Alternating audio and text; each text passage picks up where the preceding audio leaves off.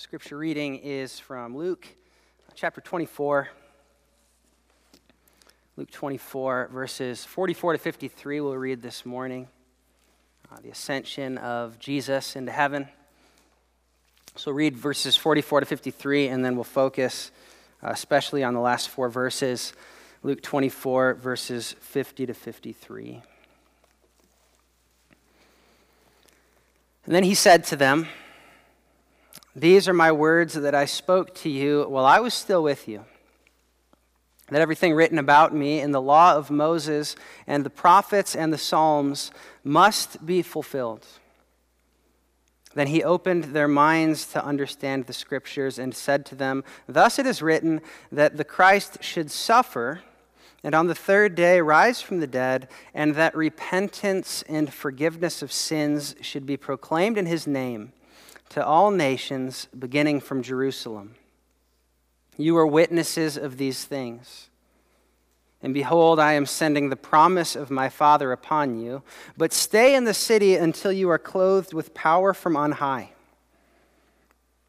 Then he led them out as far as Bethany, and lifting up his hands, he blessed them. While he blessed them, he parted from them and was carried up into heaven. And they worshipped him and returned to Jerusalem with great joy, and were continually in the temple blessing God. Now, let's ask for the Lord's help now as we study his word. Father, we ask that you would bless your word as we consider it now, and that by your Holy Spirit you would thrill our hearts with the gospel truth that Jesus Christ, our priest and king, is now ascended and is reigning and interceding for us. I pray this in Jesus' name. Amen. Well, with Phil as your pastor, perhaps by now you've heard of Ascension Day. But I guess that many of you, before coming here, didn't know what that was. And maybe some of you are sitting there right now and still don't know what that is. But just as Christ, 40 days after his ascension, Acts chapter 1 tells us, 40 days after his resurrection, ascended into heaven.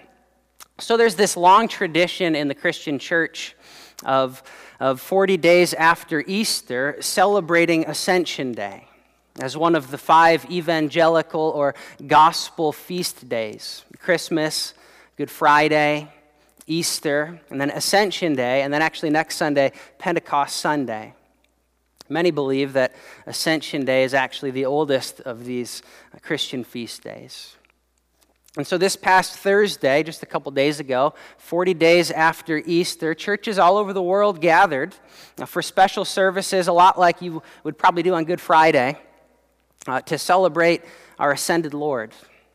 Many other churches all over the world gather this morning to celebrate Christ's ascension. I believe both of these are commendable practices. But if they are, that leaves us with a few questions. One, why have I never heard of Ascension Day? And why have so many churches forgotten this practice? And two, why should I care about Ascension Day? Why should I care that Jesus ascended into heaven? So what I'd like to do this morning is answer that second question. Why should I care about Ascension Day? And I'll leave the first question for you to ask Phil when he gets back, because I think that's something he's given a lot of thought to, why so many Christians don't care about our Lord's ascension. But the second question is one that I've given a lot of thought to, the question of why the ascension matters. And the short answer is this.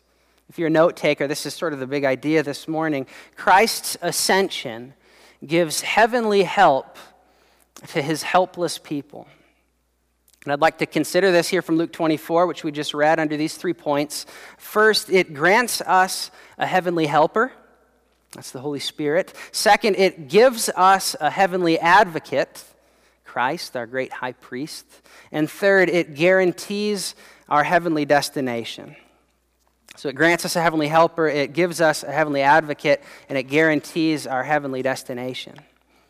And my hope is that as we leave here this morning, our response to the ascended Lord might look just a little bit like the disciples in verses 52 and 53 here. That we would worship with great joy, that we would bless God continually because his Son is seated at his right hand. And we'll see that we have every reason for this to be our response. The first of those reasons is that Christ's ascension grants us the Holy Spirit as our heavenly helper. Did you notice the tall task that Jesus gives them in verse 47? He says, repentance and forgiveness of sins will be proclaimed to all nations beginning at Jerusalem. And he tells them in verse 48, you are witnesses of these things. The implication is that as his witnesses, they're the ones who are to proclaim these things to all nations. And that's a big job for 11 people. Yet in verse 49, Christ doesn't leave his disciples without help. He tells them that he's going to send the promise of the Father upon them that they might be clothed with power from on high. Now, who's the promise of the Father? It's the Holy Spirit. Christ is going to send him to provide heavenly help to these poor, helpless disciples. And as the passage goes on, I think it highlights their poor, helpless position by placing them in the village of Bethany. It's from Bethany that Christ blesses. It's from Bethany that Christ departs. And it's from Bethany that Christ leaves them with the promise of heavenly help. Now, why does Luke include this? Luke's gospel is the only one that includes the ascension. Luke's gospel is the only one that ends in Bethany. And so what's the significance of Bethany in the gospels? Well, perhaps you remember the first time it comes up is when Jesus raises Lazarus from the dead. He does this in Bethany. Later, Jesus visits the home of a man named Simon, who happens to be a leper, in Bethany, where a feast is held for him, for Jesus, presumably with other lepers there. And it's there that Jesus is anointed by Mary with ointment. And then now here in Luke 24, Jesus ascends to the Father from Bethany, and he blesses his disciples. And Bethany was just 2 miles outside Jerusalem. It was one of the nearest villages to the city, and its name means poorhouse, house of the poor, house of misery. Many believe that the village of Bethany was the location of a poorhouse where lepers and the poor and the sick were cared for outside of the city. So this makes sense of why Jesus was dining with lepers at Simon's house in Bethany, and when Jesus was anointed there, why so many people were so upset that the money for that ointment wasn't used to help the poor. So Jesus responds, the poor will always be among you. So this village, Bethany, has a reputation and a name that seem to imply it was a place where the poor gathered, the lepers. It's the location where Jesus raises Lazarus from the dead. The name Lazarus, which means one whom God helps. God certainly does help Lazarus when Christ raises him from the dead. But the reason that I point all this out is because the name Bethany, house of misery, house of the poor, the raising of a dead man whose name means helped by God, and the presence of lepers and the poor at Christ's anointing seem to suggest that maybe Luke's point in telling us that this is where Jesus ascends and blesses his people is in some way reflective of Jesus' own mission as a mission to the poor. Luke's gospel, after all, begins in chapter 1 with Mary's song about God in Christ filling the hungry and exalting those of humble estate. Now, Jesus himself is born into poverty. We know this because Mary and Joseph offering 2 turtle doves in Luke 2 is the allowance made in Leviticus for those who couldn't afford a lamb. Now, Jesus is born into poverty to exalt those who are poor. When his ministry begins in Luke 4, he goes into the temple and he reads Isaiah 61. The Spirit of the Lord has anointed me to bring good news to the poor and to proclaim liberty to the captive, the oppressed. Just after that, Luke's version of the Beatitudes begins with the abbreviated statement, blessed are the poor, rather than the poor in spirit. Blessed are the hungry. And then the corresponding woes, woe to the rich, woe to those who are full.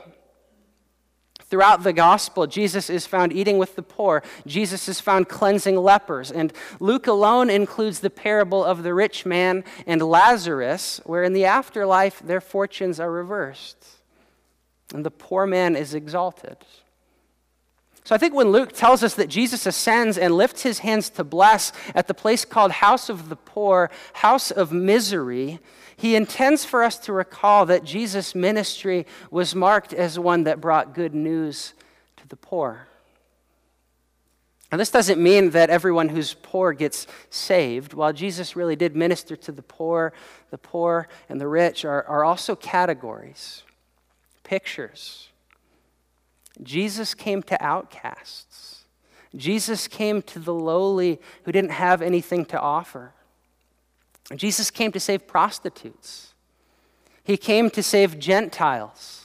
He came to save tax collectors. Jesus came to save people like you and me, people who don't have any business gathering here to worship him and calling on his name in prayer. And so it's significant that Jesus gives this full and final heavenly blessing from the place called house of the poor, the place where lepers dwelt, because truly Jesus came into the world to help those who were poor and needy.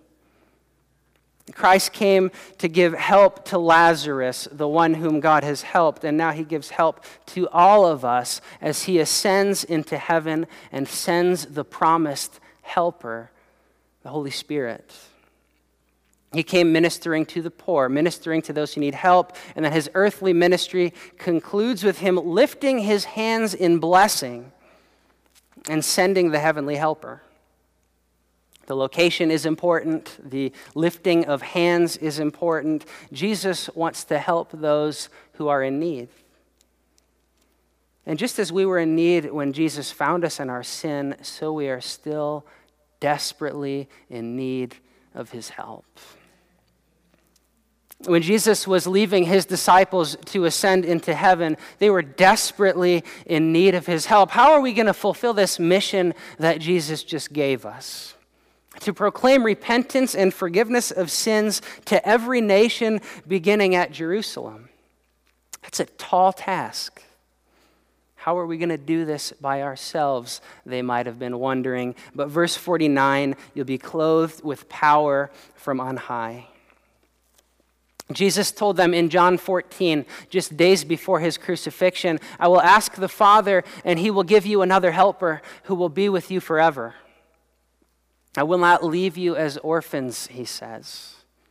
John 15, when the helper comes, whom I send from the Father, the Spirit of truth, then you will bear witness about me. John 16, he says, it's to your advantage that I go, for if I don't go, then the helper will not come.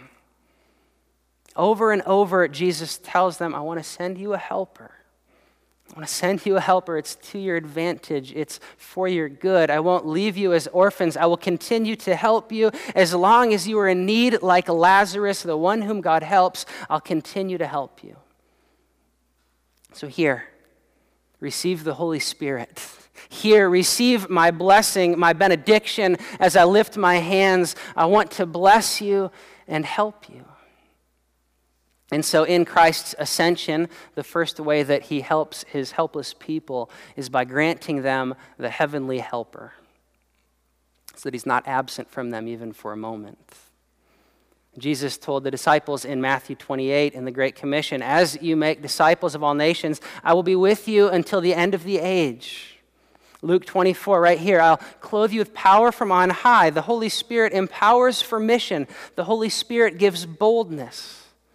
The Holy Spirit gives gifts. Ephesians 4 says that as Christ ascended, that the reason he ascended was that he might give gifts to his church. Because we are poor and needy people. We're desperate for his help. And so Ephesians 4 says that he gives apostles and he gives prophets, evangelists, shepherds, teachers to equip the saints and to build up the body, to accomplish his mission. He gives gifts by his Spirit. And so the ascension is portrayed in Ephesians 4 as an example of what would happen in ancient times after battle. The victor would march through his city, And on the way to the temple in his city, with all the spoils from battle, he would throw the spoils to his people, to his adoring crowd, as they watched him go through the city, sharing with them the fruits of victory. Likewise, as Christ ascends to his heavenly temple, one of the first things that he does is pour out his Spirit to share with his people the spoils from war. He wants to help us because we need his help. And so he gives his mission-empowering, gift-imparting Holy Spirit as a means of aid. Yet sending the Holy Spirit is not the only way that Christ helps us. He also continues to help us by pleading our cause before the Father as our heavenly advocate.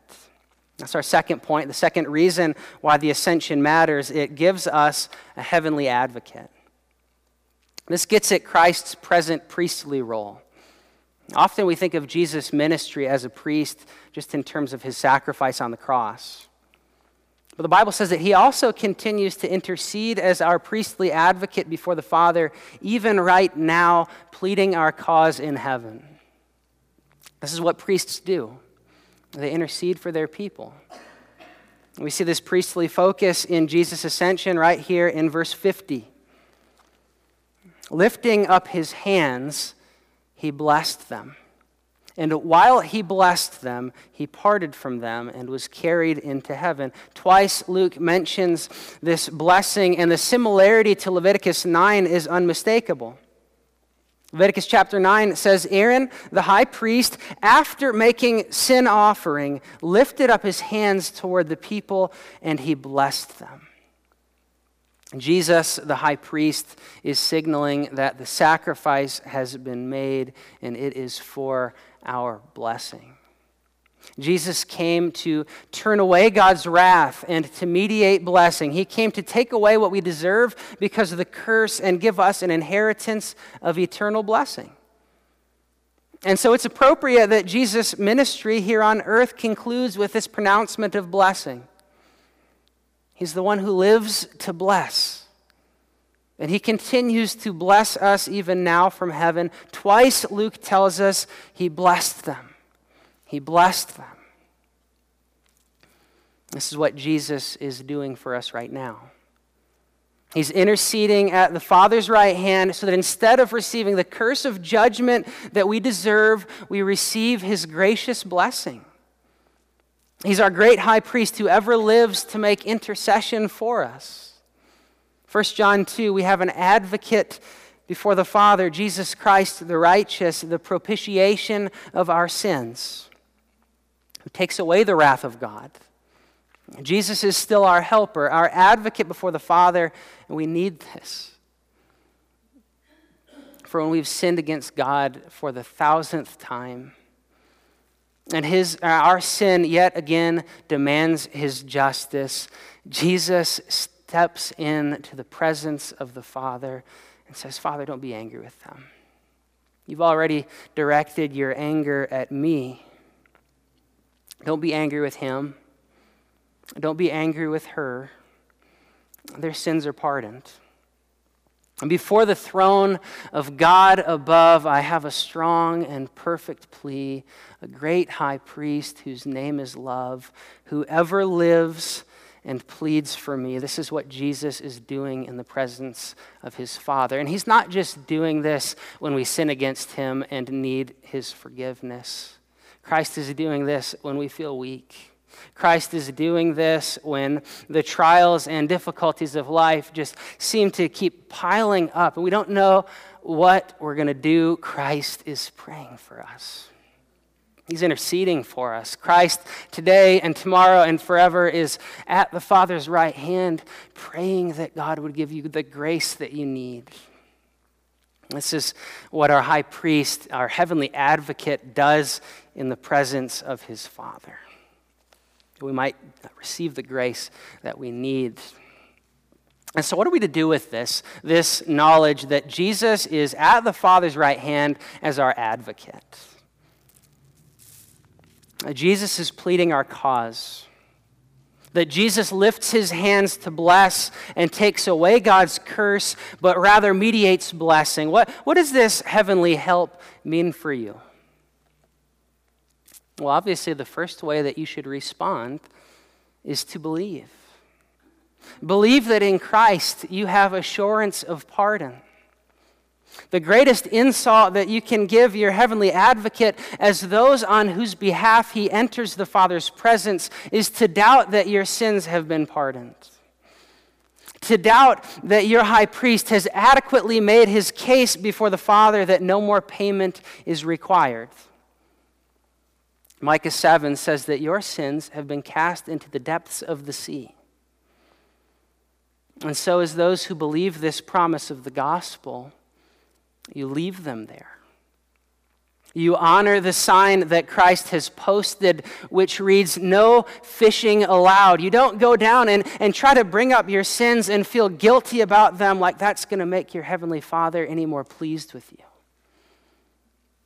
You don't wonder if God really has granted pardon when the accuser tempts you to despair and tells you of guilt within.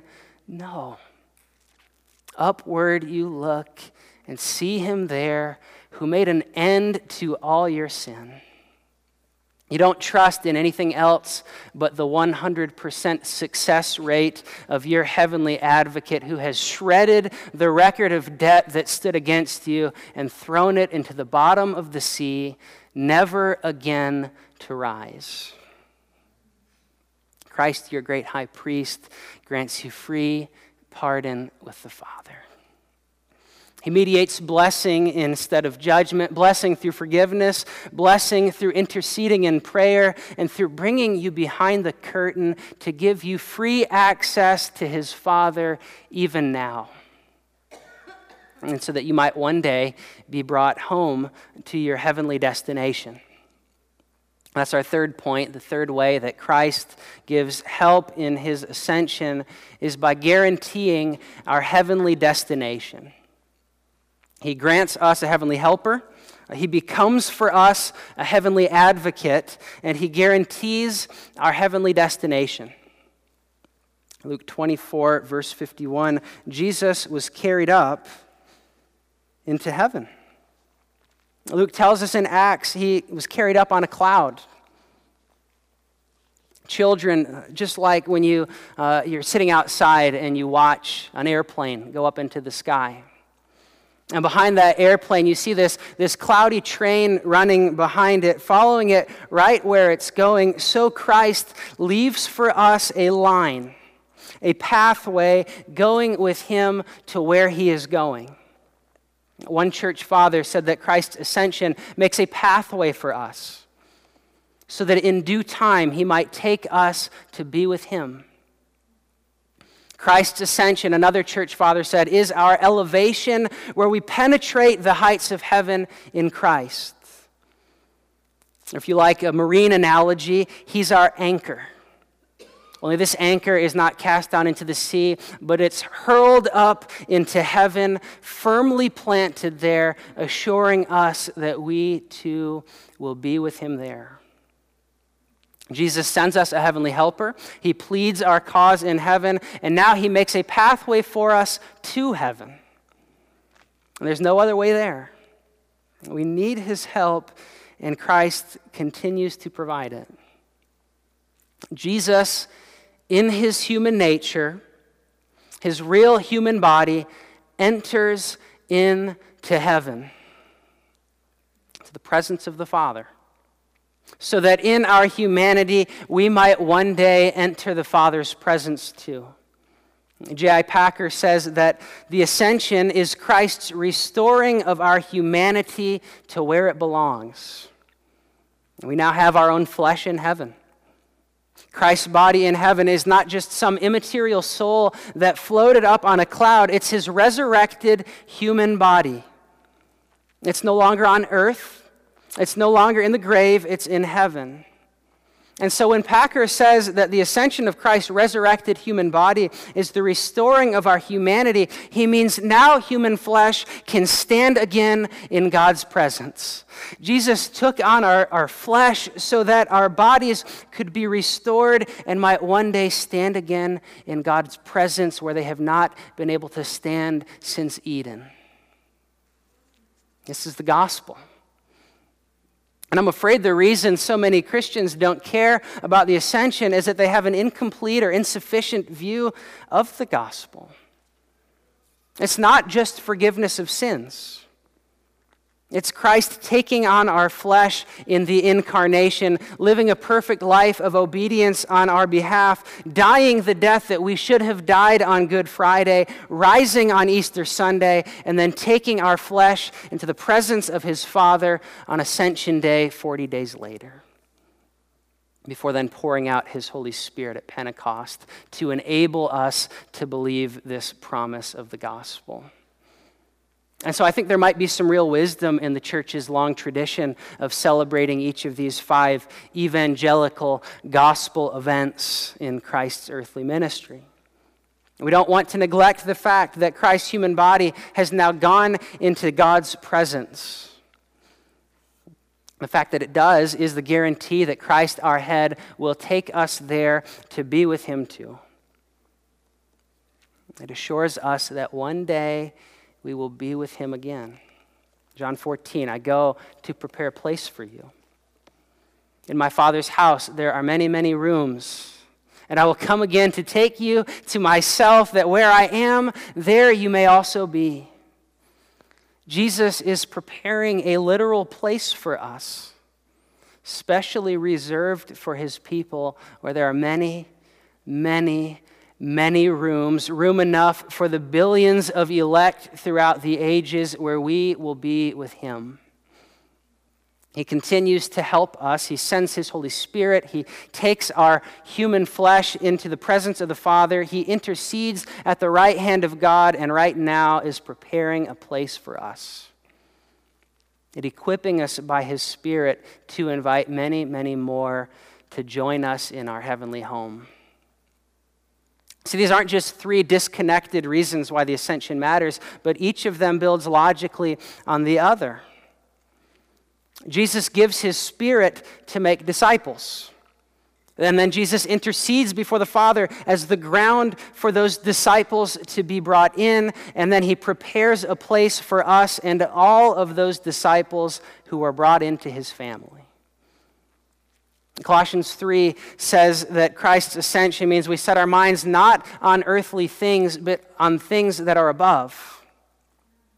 And part of what setting our minds on things above means is that we are to have ever before us the mission of Christ's church to proclaim this gospel to every nation.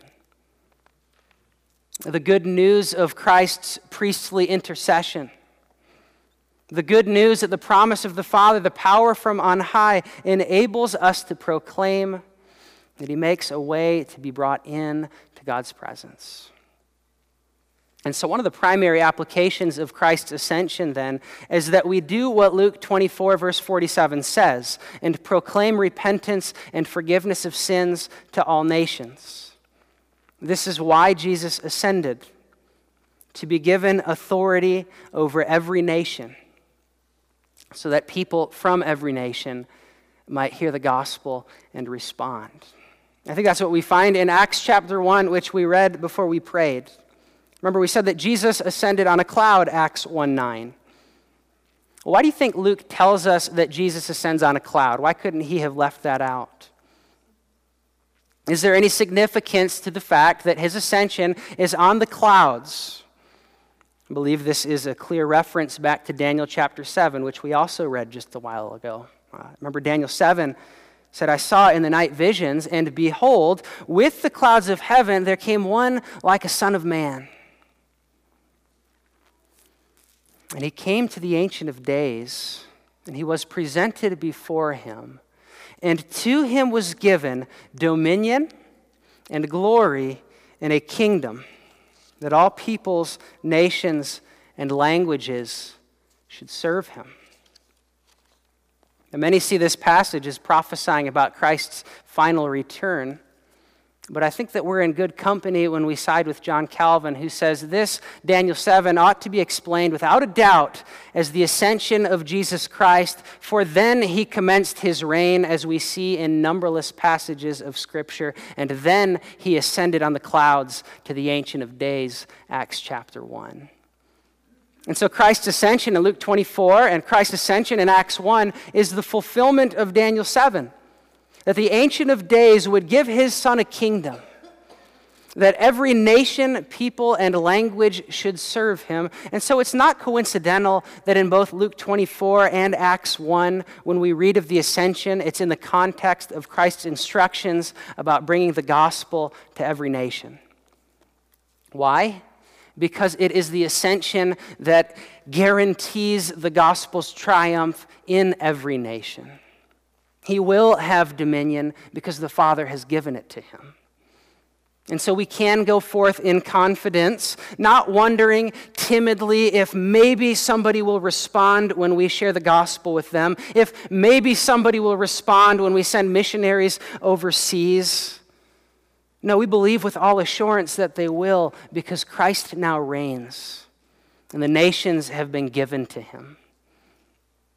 Having made intercession, he's taken his place at the Father's right hand, where he reigns over every nation. And the first thing that the reigning priest-king did was pour out his Holy Spirit, the power from on high, to enable us to make the kingdoms of this world the kingdom of our Lord.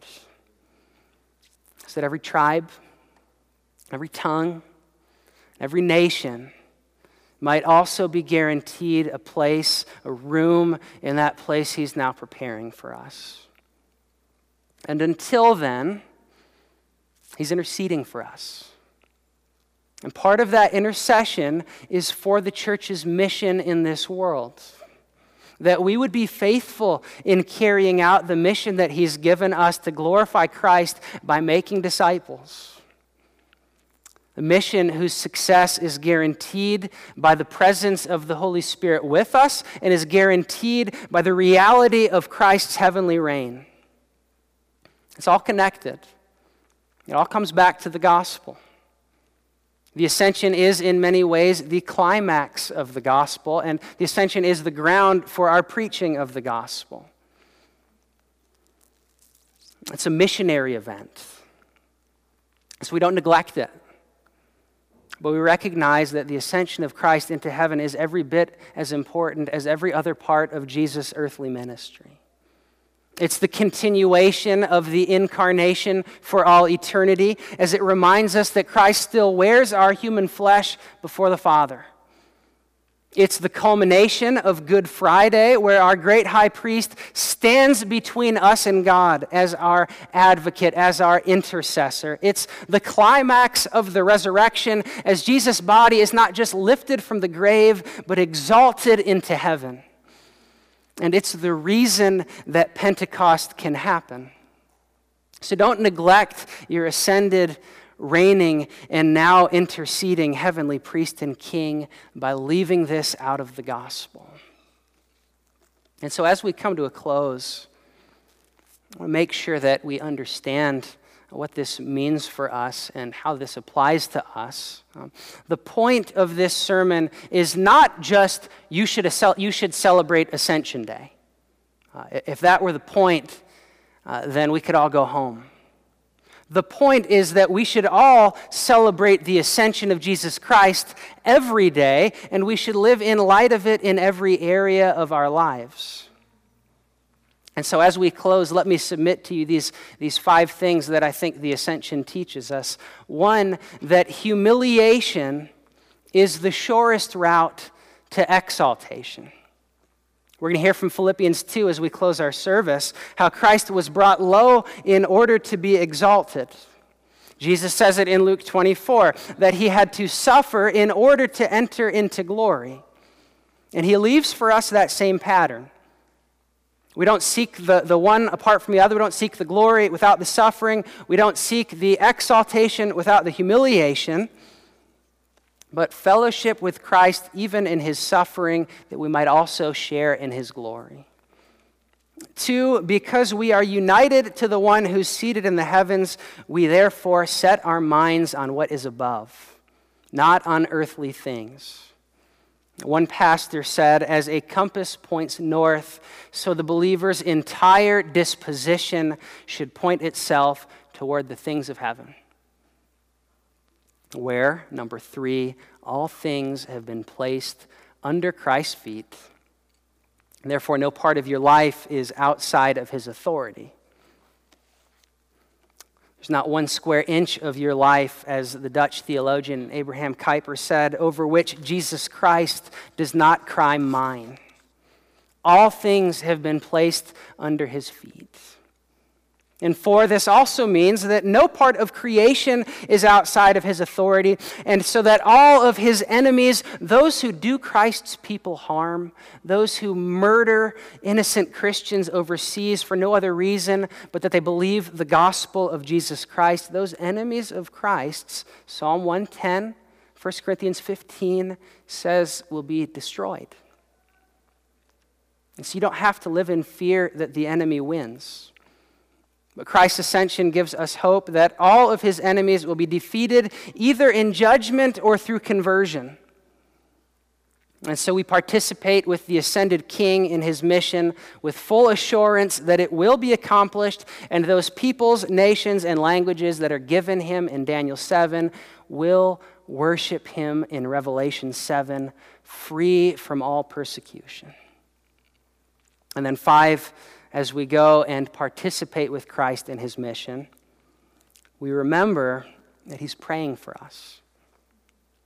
And with that knowledge, we keep our eyes firmly fixed on his marching orders. We keep our eyes firmly fixed on things above, even if it leads to our humiliation, because we know that it's ultimately unto our exaltation and Christ's magnification. The ascension isn't irrelevant for us, but in fact dictates every part of our lives. And so the early church celebrated this cosmic event for good reason, because in it Christ provides the heavenly help that we so desperately need. Let's go to Christ and thank him for it. Father, we thank you that you have said to your Son, sit at my right hand. That from heaven he reigns and from heaven he intercedes. We thank you that he's given us his Spirit and from heaven is building his church. And now, Lord, we ask that you would give us minds to comprehend the importance of Christ's work in its entirety. And that you would help us to respond to it appropriately, setting our minds on things above, where Christ, our head, is now seated in glory. We ask this in Jesus' name. Amen.